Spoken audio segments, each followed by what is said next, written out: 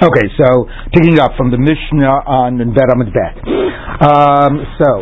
Hamitame v'amedamea v'amenasech b'shogeg pater b'mezid chayav. So now we get to a new tikkun olam, something that takes us. We dealt with the whole thing about collecting debts.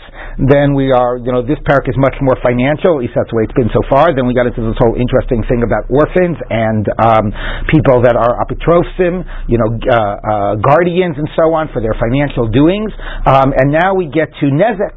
So somebody goes ahead and does an act of damage, but as the Gemara is going to characterize this is hezek sheino nikar. This is a damage that is not visible, invisible damage. It's like say what do they say about somebody that believes in God? He has an invisible means of support. So this is invisible damage. So what is it? You are mitamei. You go ahead and you throw. Let's say you touch your tamei, or you take a sheret, a dead rodent, and you touch it to somebody's grain. Maybe it's even truma grain. And now the grain's going from being able to be eaten by kohanim. All you can do right now is burn it. What you can do with tamei truma is benefit from it as it's burning. Okay, so it's obviously worth a lot less. But if somebody looks at it, they don't see anything different. Hamadameya is you take somebody separated out truma, and they have a truma pile and they have their chulin pile, and you go and you mix it all together. So somebody looks at it, it just looks like a big pile of grain. What did I do? I just mixed some grain together. But the reality is that until now, their chulin was worth $10 a pound, and the truma was worth $5 a pound because only kohanim could eat the truma. Now that it's all mixed up, it all effectively can only be eaten by kohanim, so now it's all only worth $5 a pound, right? But you can't see that damage; it's not visible. That's what happens when you live in a halachic world. You can have damage that isn't visible. I'm serious, right? So okay. And menasech is you go ahead and you take somebody's wine and you do a libation to avodah zarah. So the Gemara is going to say, well, that's a little worse than just damages. What about that's like a huge transgression? But anyway, we'll get to that. But anyway, now the wine is asur behana, even though there's nothing visible about it. So in all those cases, b'shogeg pater, if that was accidental, how exactly your menasech wine to avodah zarah accidentally, I don't know. But anyway, but mezid chayav, if it's intentional, you are obligated. So the question is, which way does the tikkun olam go? Because normal damage, you're chayav whether you're shogeg or mezid. So is the default here that is the ikar hadin that you should be chayav, and the tikkun olam was to get you off the hook when you're b'shogeg? Why should that be? That doesn't make sense. Like, why should we get you off the hook? But we'll see in the Gemara. That's one opinion. The other opinion is that the ikar hadin is that you're pater, and the tikkun olam is we got to make you pay, or else you're going to get away with willfully damaging somebody else's property. So let's take a look at the Gemara. Before it gets to the core issue in the Mishnah, which is what is the nature of hezek sheino nikar and whether ikar hadin you're chayav or pater, the Gemara at first wanted to address the particular cases. Itmar was taught menasech. Rav Amar menasech mamash. Rav says literally it means to pour the wine to avodah zarah. V'Shmuel Amar me'arev. No, what you do is you take yayin of avodah zarah that's been poured, by a Jew or a non-Jew, it doesn't really matter, and you go ahead and you mix it in with kosher wine, sort of like medameya. You didn't actually go ahead and change its status, but you mixed it in with kosher wine. The one that says it's talking about mixing it, why does he not say it's talking about anointing it? Because if you do nisuch, then you're chayav nisa when you pour wine, do a libation to avodah zarah, and therefore, if you're chayav nisa, that overrides any monetary payment. That's called kinle. We establish in the derabamine, with the greater punishment. So if somebody does a 2-in-1 act, and that act has in it both a capital crime and a monetary sort of payment aspect, we say the capital crime overwhelms, or overshadows any monetary, thing that he is doing, and therefore he does not have to do he does not have to pay for any monetary obligations that he incurs at that time. Now, this can be in two scenarios. One could be that if we're actually giving you the harsher punishment, we're not going to also make you pay financially. If we're executing somebody, we're not also going to make him pay for damages that were incurred at the time.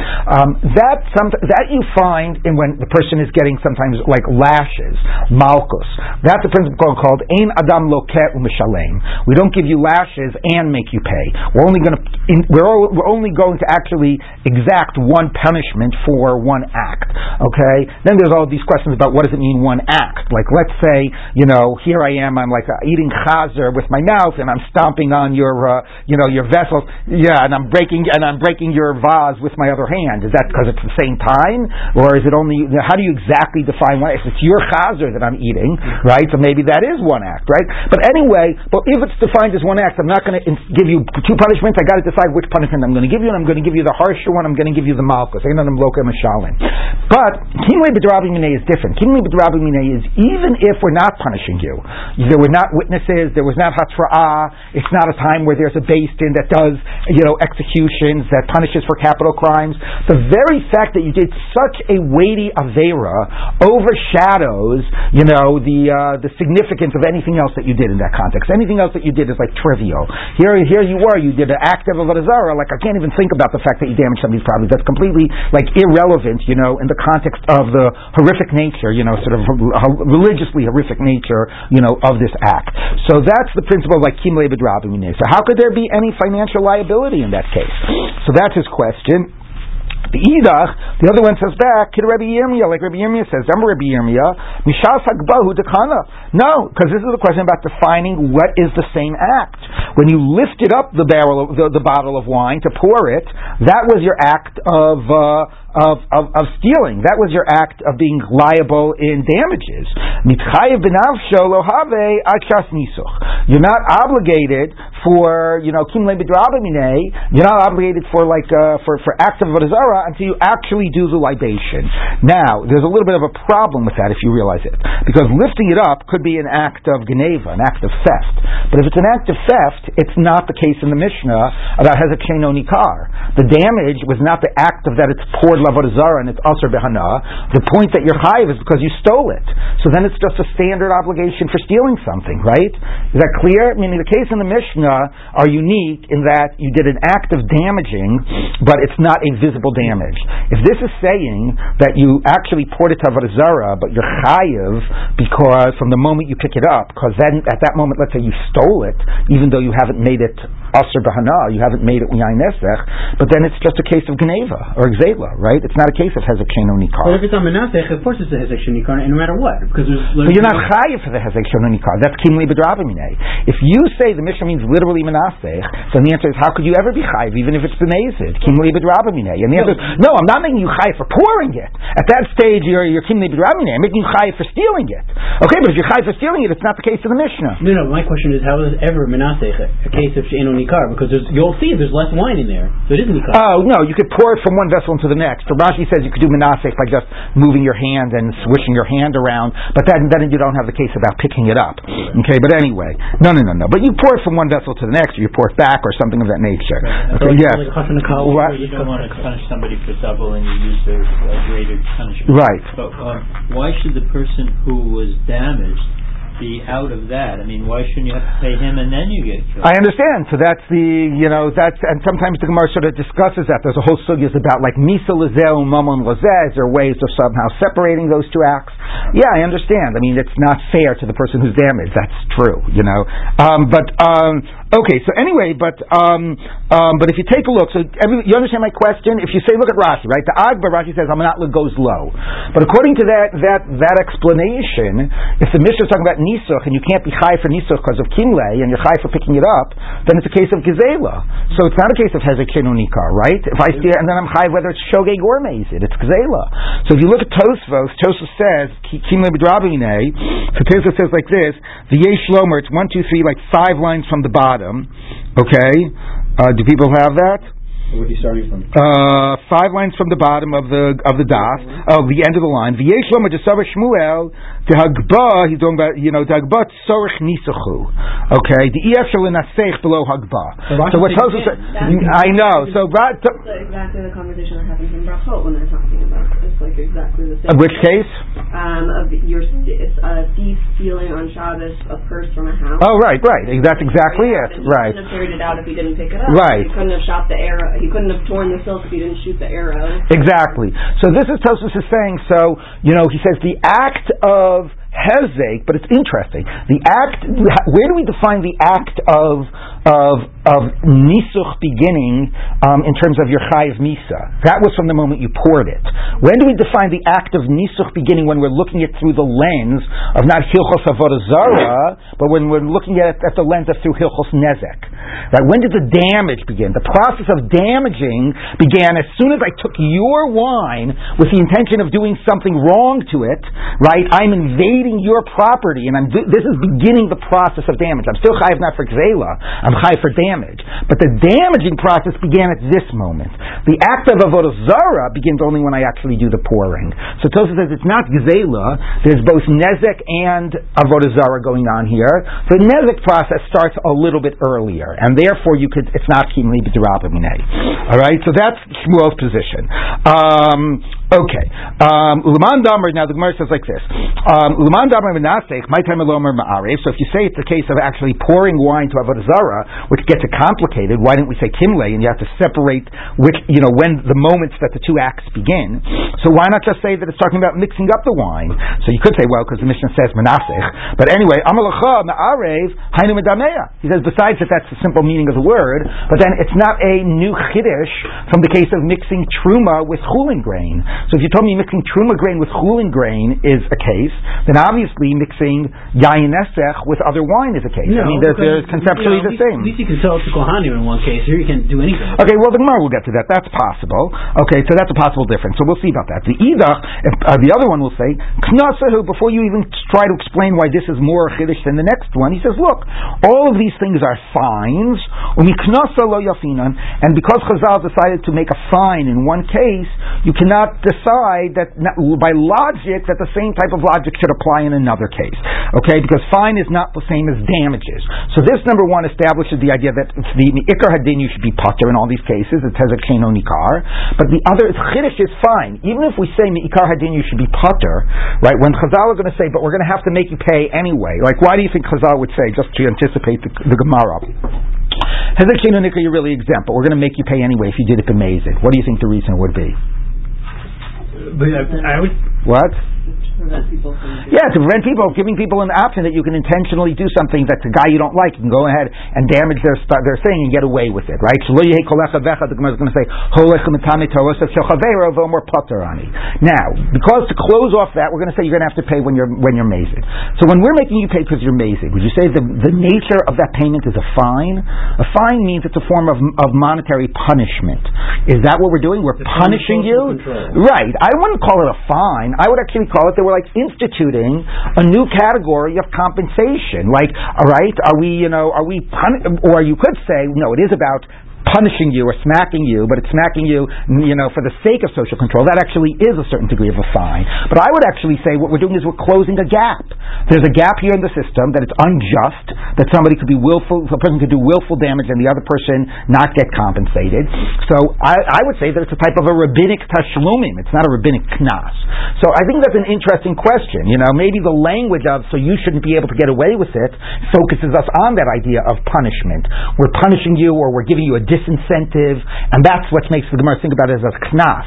You could have taken the same thing and thought about it the other way. It's not fair that this guy should suffer for a willful act of damage that was done to him, so therefore we have to allow him to be compensated. But you're right, because the Gemara focuses on stopping you from doing this act, it sees it as a type of a fine. And if it is a type of a fine, well, you cannot necessarily logically equate cases. If it's a type of compensation, we could say if somebody lost as a result of somebody else's willful act, they deserve to get paid. Well, then that would apply to, logically to all cases, that are in that category. But if it's an issue of social control or punishment, maybe there's different psychologies and realities and so on that in some cases demand more social control or demand more punishment than others. Some cases are more common than others. Some cases there's more of a temptation than others, right? So maybe we can't always assume just because you make a knas in one case, you're going to make a knas in another case.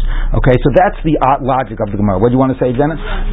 So it seems weird, right? But let's say it's 1 in a million somebody mixes up wine of Yein Nesach. Like Yein Nesach never happens. This other issue about grain of Truma, like every single day, people, every harvest season, people are dealing with Truma and keeping separate piles and whatever, and it's a much bigger issue. There we have to institute certain types of controls that we don't in the other case. So you can't. So if it's Tashlumim, you can make a comparison. If it's Knas, you can't. Yes. Two questions. So one is, the Hezek Shein Nikar has to mean, like, not necessarily externally visible, but just, for instance, like if I make an animal treifa, it looks the same, potentially, but that wouldn't be Hezek Shein Nikar, would it? No, because you could see that it's a treifa. I mean, I can't. Well, if you open it up, you could see. Okay. Yeah. So now the other question is, how do we know that it's not? We'll see. We'll get to it in the Gemara. Okay, so let's look at Rashi. The Knasa Miknasa Lo Yafinan, says Rashi in the second narrow line. The Halam Dinahu. It's not like a real law, like it's like Tashnumim or something, some sense of like justice. The Hechad the Kanas Kanas Hechad Lo Kanas Lo Kanas. When they did it, they did it. Now Rashi doesn't say why. It makes it sound arbitrary. But the point is like if it's about like as Michael said nicely, social control or punishment. Some cases need that more than other cases. Okay, so that's why he says that we have to say both cases. Okay, so what we have here is an interesting debate about what the case is, and it's dealing with Kimle B'Drabimine. But the more interesting thing is how to characterize what's going on in the Mishnah. And the Gemara here has implicitly characterized it, or explicitly, as Knas. Fundamentally, you're potter, and it's a type of a Knas. So let's take a look. Now the Gemara says like, and the one who says that the one who says that actually the reason it's Menasech is because had it just been mixing the wine, I would have learned out from the case of Midameya. So that's saying that you can learn out from one case of Knas to another case of Knas. So Miknasa, the other Knasa Miknasa, that you can learn from one case of Knas to another. So Kohani Lamali, so why did you need all three cases in the Mishnah? Why couldn't I have just said one and inferred the other? Right? You get it? According to Shmuel, that says that you could have learned out mixing wine, and there, from the case of mixing truma. So, and therefore he understood the case of wine to be pouring wine. Well, if that's true, then he's saying you can learn one case of Knas from another. So why do you need all three cases? So the Gemara says like this: No. You need all three. If it had just said in purifying the grain, truma have, let's say the grain was truma, so then haviyamina mishum tekamafsi lo legamri, because that's a very significant loss. Like it says legamri, it's not totally legamri, but it goes from stuff that could be eaten to stuff that just could be burned. So it's almost a complete loss. So haviyamina mishum tekamafsi le legamri. So therefore, that I would have said those are cases you have to pay, but not cases where it's only a relative loss. And if it's because of if the case was not truma but chulin, and chulin, by the way, chulin tameh is not worth so much less than chulin tahor. There are some people that only eat chulin tahor, but for most people it's the exact same. So the actual loss is very small. So if you tell me even a small loss, shouldn't I be able to figure out every other case from that? No, that's special. Why is that special? Because there, in addition to the nezek that you did to your fellow person, you also transgressed a ritual sin. You caused chulin to become tamei, and you can't even cause chulin to become tamei in Eretz Yisrael. Okay, so because of the extra ritual sin, maybe we would fine you. So that case you could not have inferred all other cases. Either it was a almost complete loss, and you couldn't have applied it to cases where it was a partial loss, or there was an additional ritual sin that was going on there. Difference in values, including tamei, including tahor. Is that what the point is? Yeah, which is very small. Okay, but nevertheless, maybe it's specifically because there was something additionally problematic with that act. Okay, so I couldn't have inferred other cases. Now, the Yashmin and Midameya. Now, how about mixing truma with chulin? As you see, that has neither of those two features. It's not totally valueless now. It went down from $10 a bushel to $5 a bushel, right? Because now only Kohanim can eat it. But you haven't made it totally valueless. You haven't technically done a sin. Okay, so that case, I couldn't have learned from that to this. Now, why not just tell me the case of mixing? The Yashmin and Midameya mishum shchiach, because that's maybe a very common occurrence. Like I said, you have, when you're separating out truma, you got your truma pile and your chulin pile, and maybe it's very easy to mix those two together. Okay, and that would be something that we have to really protect against. But to go ahead and to bring, cause tuma, which is not fair. It's so funny when we learn of tuma, we think that everybody is tamei left and right. But anyway, I still think it's a little different. As opposed to people keep their whatever. Anyway, the Gemara thinks that that's less common. Okay, maybe in a world where there was a lot of tuma, people were very careful about it. Okay, aim a low, maybe we wouldn't. So maybe there's a question also about how prevalent is it? How big of a loss How prevalent? How much other violations did you do in the process? All of these are relevant factors. The Yashmin and Mitame Umidameh, if it had just told us those two, Mishum Delo Kimle B'Drabinei. So fine, those are normal cases. You don't have this special idea of Kimle. Ava Menasech, the Kimle B'Drabinei. I would have thought that pouring it to Avodah Zarah, there's a special exemption because you're Chayiv Misa. So Eimalo, Hamash Malon. So this teaches us, Kid Rabbi Yirmiyah, like what Rabbi Yirmiyah said, that the process began when you picked it up, and therefore you don't say Kimle. So each one of these needed to be said. In principle, you could learn out from one case to another if all the parameters are the same, but the parameters were not the same, and therefore we needed each one of these three cases. So now the Gemara says, we have a brayta that says the following. Originally they used to say Hamatame v'Hamanasech. It was only case of Tuma and pouring the wine. And then they applied it even to the case of mixing. So Kol Hani Lamali, why do you need all those? By the way, that also shows that it's a case of a fine and not a case of like instituting a rabbinic type of a nezek. Because if it was a rabbinic nezek, right, you would not have, said, well, we only need to do it these cases. Oh, now we realize that there's a third thing that's the problem, we have to apply to the third. It makes it seem very clearly that we're identifying certain problems that are existing in the society and we're coming and addressing them, not we're creating a new category of rabbinic nezek. And the question here of the Gemara is that this shows you that Midamea is like the biggest chiddush, the last thing I would have said. Right? First I would have done Mitame and Menasech before Midamea. Why is that? What's the logic of that progression? So Kol Hani Lamali, Tzricha, you need it. Yash Minun Mitame, had it just started with Tuma, Mishum Delo Kimle B'Drabi Minei. Obviously, there is no special exemption of Kimle. Avo Nasech, the Kimle B'Drabi Minei, Emelo, but I might have thought that by pouring Avodah Zarah you're exempt because of Kimle. When you pour the wine, it's now mamish, as Michael pointed out, literally worthless, right? It's asher behana. So when you're mitame, even if you're mitame truma, it's not totally worthless. Even truma tmeya you could still use as fuel, as firewood. You could still burn it. So emalo. So maybe in that case they won't. So when you have the two of them combined, you see the Kimle isn't the problem for it because the process starts earlier, and you see that you still pay, but you're only paying in both of those cases because the loss is almost complete.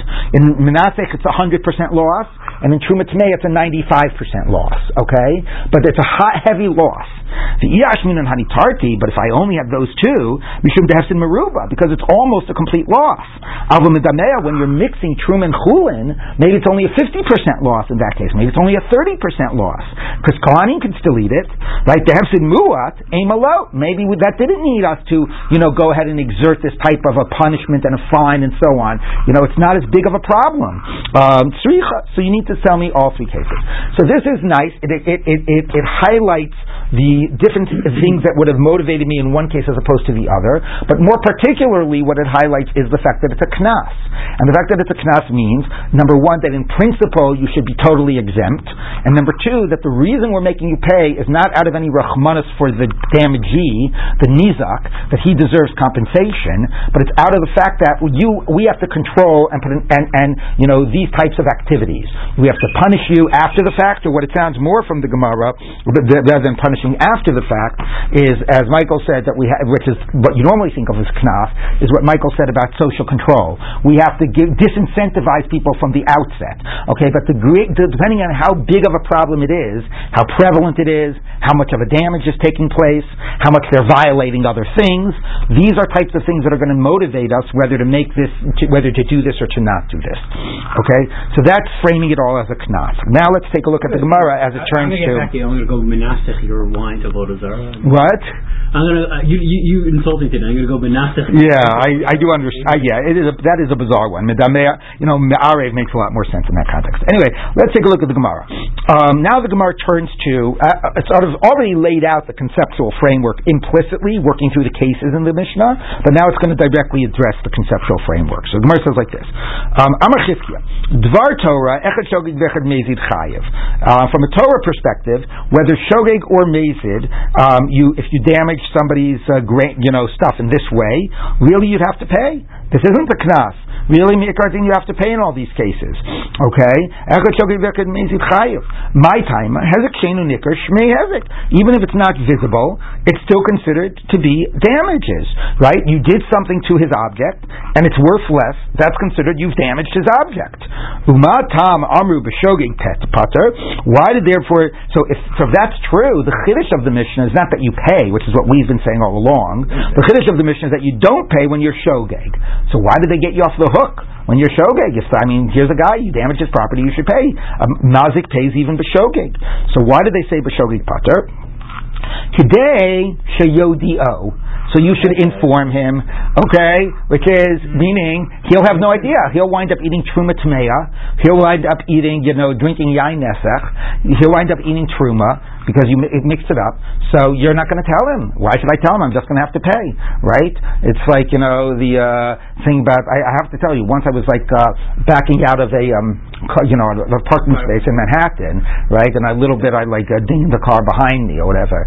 So I left, a note, right? Which is, here's my whatever, here's my address, whatever, They contacted me. I paid them whatever it cost. Anyway, this woman was so effusive. I can't believe it. Somebody in Manhattan, you actually left a note, it never happened, this and that, so it's very easy, hey, I can get away with it, nobody's going to know, right, and just whatever. So here, right, you figure and here, at least in that case, the person knows that the car is dinged and they got to get it fixed, right? So there, when you're informing, you got to pay, and there's a yetzer hara not to pay, because if I inform, I'm going to actually have to put my hand in my pocket, right here. So because of that yetzer hara, you're going to want to not tell the person, and then they're going to wind up doing all these ritual sins. Because here the problem is, it's not just, it's not any hezek sheinu nikar. Normally the only way you get hezek sheinu nikar is because you change its halachic status, right? In a normal world, in a non-religious world, you don't have hezek sheinu nikar, right? If there's a damage, it's because it's something that actually you can see has changed with the object. Anyway, or maybe most of the time. Anyway, so here, in order to you have water and see lead in it. Right. So maybe there are scenarios. That's true. But anyway, because it's eino nikar, so here it's more important that the guy be able to find out rather than to say that the person will have to pay, which will lead to a lot of cases the person not informing, not paying, and the guy not finding out what he needs to know. No. Migo is a believability issue. Here, what you're sort of thinking is a similar. No, it's Migo is believe me because of this, because I could have said this. Yeah, but this isn't a question about being believing. We believe you that it was shogeg, but it's shogeg. It's a similar type of a structure. Yeah. Okay. So anyway, so that's what she says, that we do it in order, right? It's better to say people are exempt in order that we find out what happened and the person doesn't accidentally violate. Okay. Kadei shiyodio. Yihachi says the Gemara afilu b'meizi nami. So if it's b'meizid as well, we should exempt the guy, right? Because I'm going to ruin you up and I'll be matame your thing and I'm not going to tell you, right? So we should exempt the guy. So just so that the person can find out. So the Gemara says no. No, because when I'm matame your truma and I'm being mean and I'm doing it b'mezid, why am I doing? Because I want you to sin and get punished by God, or do I want to make your grain worthless? Do I want to hurt you in olam hazeh? Do I want to hurt you in olam haba? So the Gemara is assuming that if I'm doing it b'mezid, I want to hurt you in olam hazeh, not in olam haba. So therefore, I'm going to want you to find out what I've done, so that you'll know that you can't eat your truma, right? Either I'll tell you directly, you're not going to be able to prove it, but I'm telling you, buddy, I put your thing on truma, right?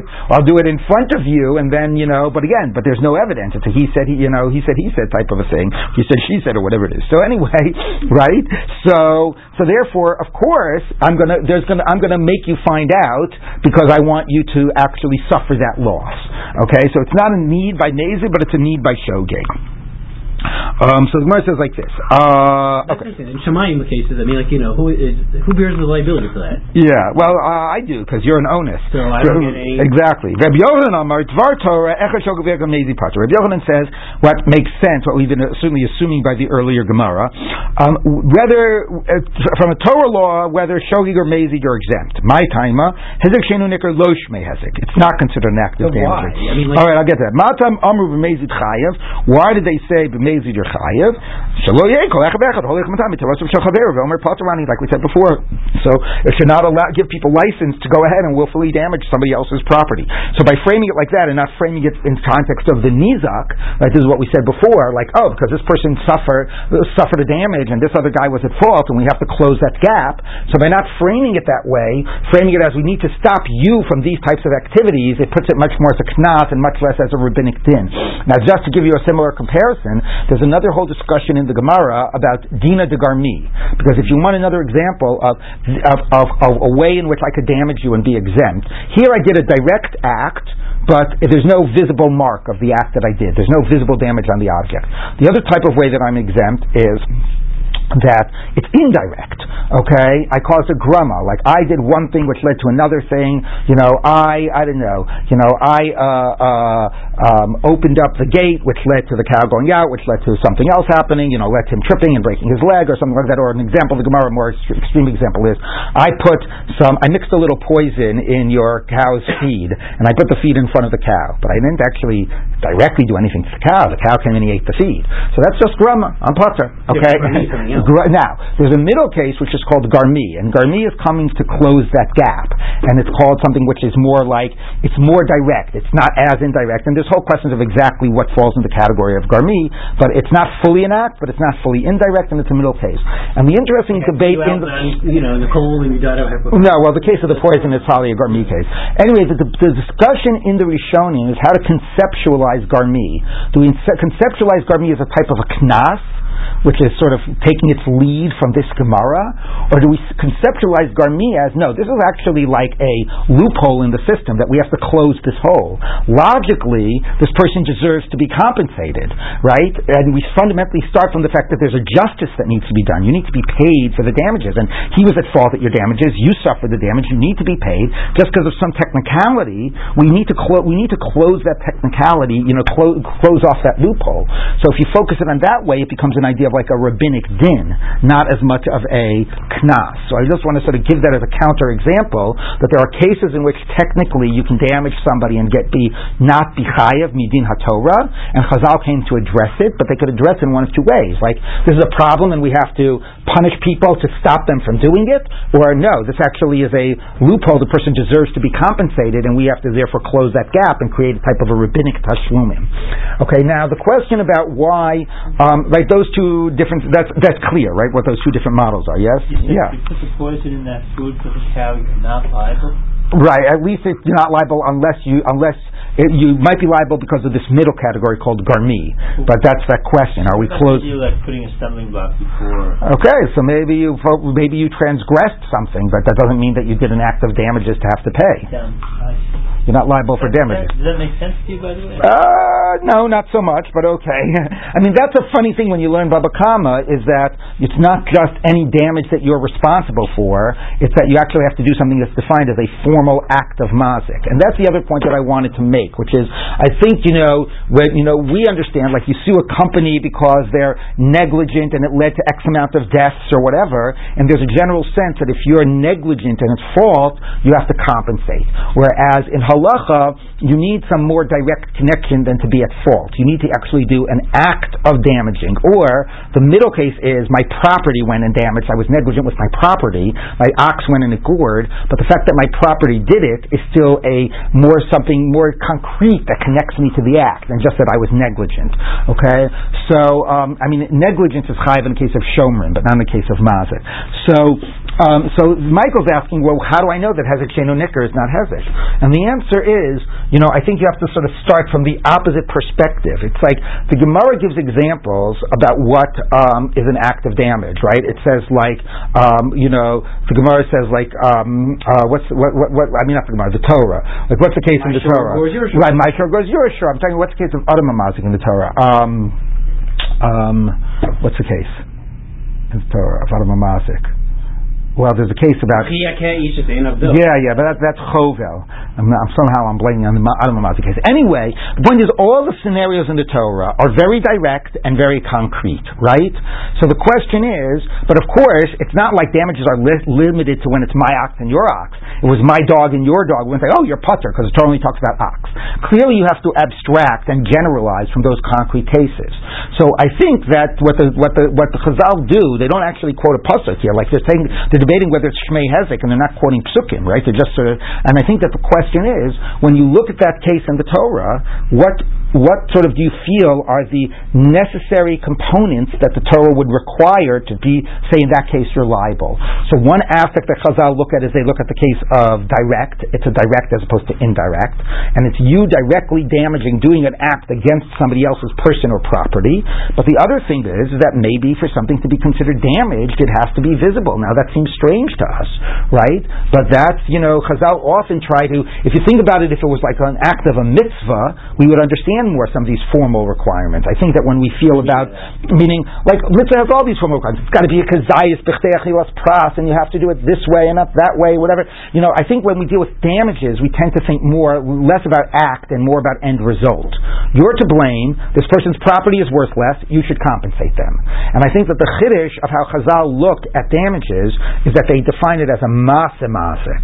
The same way if we were dealing with a mitzvah, we would understand it's not enough that kazayis of maseh got in my stomach. There's a way in which it has to get done to be done doing the mitzvah. So there's not enough that your property got damaged and I was to blame. There's something that defines an act of damage, and one of the things seems to be that it's be considered to be nikar. Okay, so I know it's a little strange for us, meaning it's visible. That seems. What about intention? Why don't we talk about intention with any of this? Well, because the Gemara, poison right? Cow. Why isn't it some punishment for that intention if it actually happens? Or so the Gemara talks about chayav b'dinei shamayim, that you're liable up in heaven, but there's no so you might have done a sin and you might be liable. And Rashi says chayav b'dinei shamayim might mean that if you want things to be right between you and God, like you have to pay the guy, not just that you'll be punished up there. But so it's nobody's saying that what you did is okay, but the question is whether it's actually liable in damages. But I do understand it's frustrating because you say, like, I'm to blame and I did it willfully. Okay, but anyway, that's the idea. So let's take a look at the Gemara. Gemara says like this. Okay. Rabbi Yochanan my time has a kin Nikolai Shmei Hezek. Matam Amru b'Mezid Chayav Shelo Yehei Kol Achber Matam Torah of Chovevei Vomer Patrani. Okay, it's not. Now we're going to try to prove it. Okay, Haponim Shapiglu b'Mikdash Mezidim Chayavim. We always are wondering this. So right there you go. If Kohanim, it's the next Mishnah. It's the Mishnah that's coming up. So it's another example of Hezek Sheino Nikar. The Kohen is shechting your korban, but he's thinking that he's going to eat it at the wrong time. So what that does is it makes the korban treif. Okay, so they've made their korban treif, but you can't see how it's treif. It all looks kosher. Okay, so if they did it b'mezid, they're chayv. That's another example of hezek shenu nikar. So the Gemara says v'tani olam mipnei tikun olam. So that sounds like the tikkun olam is to make them pay, because that Mishnah doesn't say shogeg pater. It just says mezid chayav, and mezid chayav mipnei tikun olam sounds like the tikkun olam is to make them pay. Sounds like Rabbi Yochanan. So the Gemara says, if you say that fundamentally you're chayav and the takana was to make you pater, it should have said you're exempt when you do it b'shogeg because of tikkun olam, but it's not what it said. It said you're chayav when you do it b'mezid because of tikkun olam. Makes it clear that the baseline is that you're exempt. So the Gemara says no. That's what it means. Mezidim chayavim, you're chayav b'mezid. Implicitly shogim p'turim. We're going to exempt you when you're shogeg. Why? Tikkun olam. The tikkun olam goes on the implicit part of the statement, not the explicit. Fine, whatever. If